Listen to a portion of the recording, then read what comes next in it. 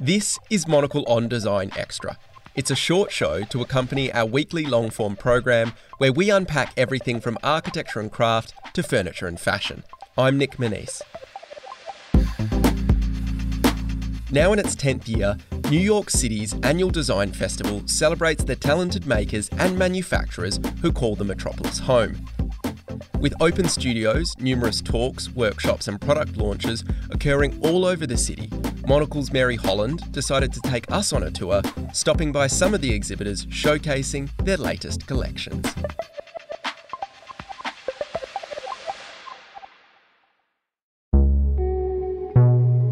It's mid-May in New York City and there's finally a hint of summer in the air. The city has thawed, the trees are green, and everyone appears to have a spring in their step. New Yorkers have been waiting for a day like today for months. It feels like a moment of rebirth, ripe for the annual New York City Design Festival, which brings together designers, makers, and manufacturers from all over the globe. I stopped by 3 different studios to discover their new work and learn the reasons behind why they chose to showcase their new pieces during this particular design week. In Tribeca, at the Montreal-based Lambert & Fils Design Room, the brand, which specializes in handmade lamps and lighting, has unveiled a new collection of lights. Inside their bright space, the modular lights which dangle from the tall ceiling are almost brutalist in their appeal.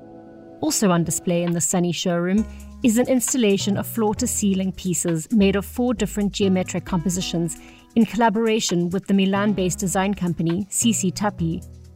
The co-founder of the contemporary rug company, which works with artisans in Tibet, is Fabrizio Cantoni, and he's in town for the new launch.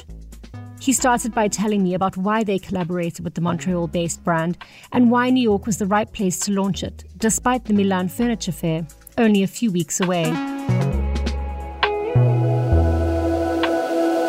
Lambert & Fils, apart from the fact that Sam has become a friend and is a great guy, but there are many similarities between CC Tappi and Lambert & Fils in the way we do things, in the attention to quality and so on. So it came out very naturally to do something together. We decided to do this installation. We're presenting for the first time officially CC Tappi project. CC Tappi project is the contract division of CC Tappi. And seeing that Lambert & Fils was presenting this beautiful new lamp called Silo, which is also for the contract world, we thought it would be great to do a setup, like an installation with the two together. And the result, I mean, it's not for me to say though, but it is pretty cool. There you go. And New York, well, New York, of course. Why New York? I think because New York is New York. It's the center of the world. So it's a huge market. It's where things happen. And so it was just very natural to do it here. And what is the importance of Design Week for you to launch? I mean, specifically during Design Week as opposed to any other moment? Well, we, as CC Tappi, we've never stuck only to the Milan Design Week. Since we started, we like to present, and not just at one specific moment of the year, which would naturally be April because of Salone. We've always presented at different times and presented in different spaces.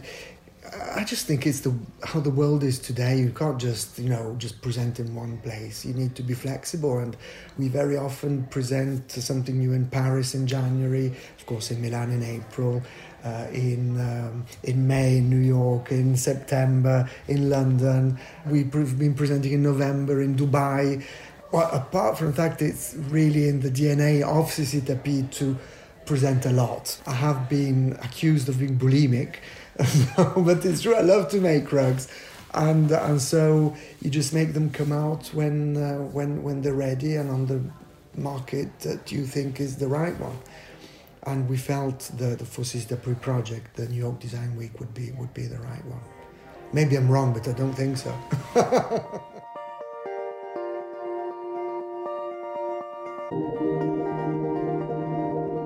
Further uptown, in Soho, on a relatively quiet Mercer Street, Atelier des Troupes has launched a new collection of lighting and seating titled Dada. For the launch, the LA-based studio reimagined their tiny New York City space with the new range of linear pendants and sconces, as well as the Dada armchair, a boxy seat with an undulating polished stainless steel frame. Creative director Gabriel Abraham tells me more about the inspiration behind the new range. We thought through COVID and wars going on that it would be a good idea to do something surreal, not rational. So we decided to explore lighting and furniture in a different way, which is modular, it's interchangeable, pretty damn sexy like we do. So a lot of stainless steel, polished stainless steel, different colored glass, imposition of glass. I hop on the subway and ride further uptown to Dutch brand Mooi's lofty showroom in Midtown. Their launch is titled Mooi Through the Eyes of Crosby Studios, where the founder of the creative studio, Harry Nureyev, was given free rein to design a Mooi environment through his own eyes. At the front of the showroom, in the glass window, sits a pile of 100 velvet pillows, as well as a sofa and footstool upholstered in a custom-designed velvet with a pixelated print. 15 minutes into arriving at the launch, and already there's a steady stream of design lovers cruising in, some angling to have a picture taken on the bright couch. Mooi CEO Robin Beavers tells me the thinking behind the collaboration. For us, everything is always about a life extraordinary, meaning we present creative luxury for a well-curated life. Innovative, provocative, and poetic at the same time. For us, design is the unexpected welcome, and we want to stop the boring business. And we do that mostly through collaborations, because all our furniture and lighting and carpets and everything is designed by designers, and we make their dreams come true.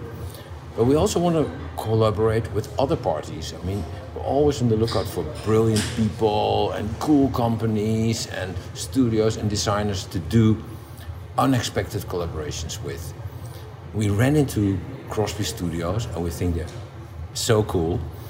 They're so different from us, but in a way we want the same, but we do it in a different way. And they were so kind to create Mooi Through the Eyes of Crosby Studios. And the result of that is now in the front of our store. And they used to be based in New York. They're very hot here. I think now they moved back to Paris. And we thought, this is perfect for New York Design Week. Let's not bring this to Salone del Mobile, Milan, and all this old, where everybody always goes. It's like it's all so obvious. Let's do it in New York.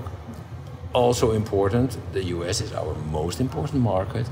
This is our, I think, most on-brand brand store.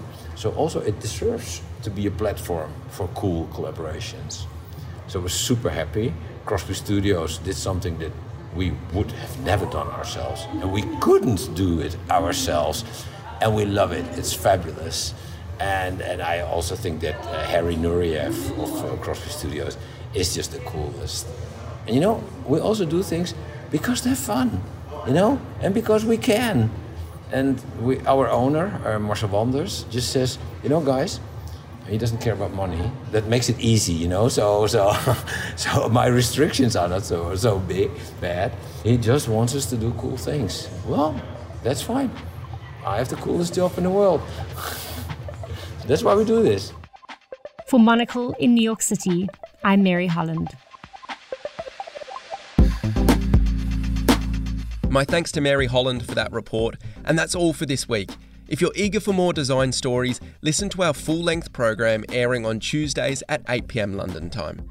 Today's episode was produced by Charlie Filmer-Court and Maylee Evans, who also edited the show. I'm Nick Manise. Thanks for listening.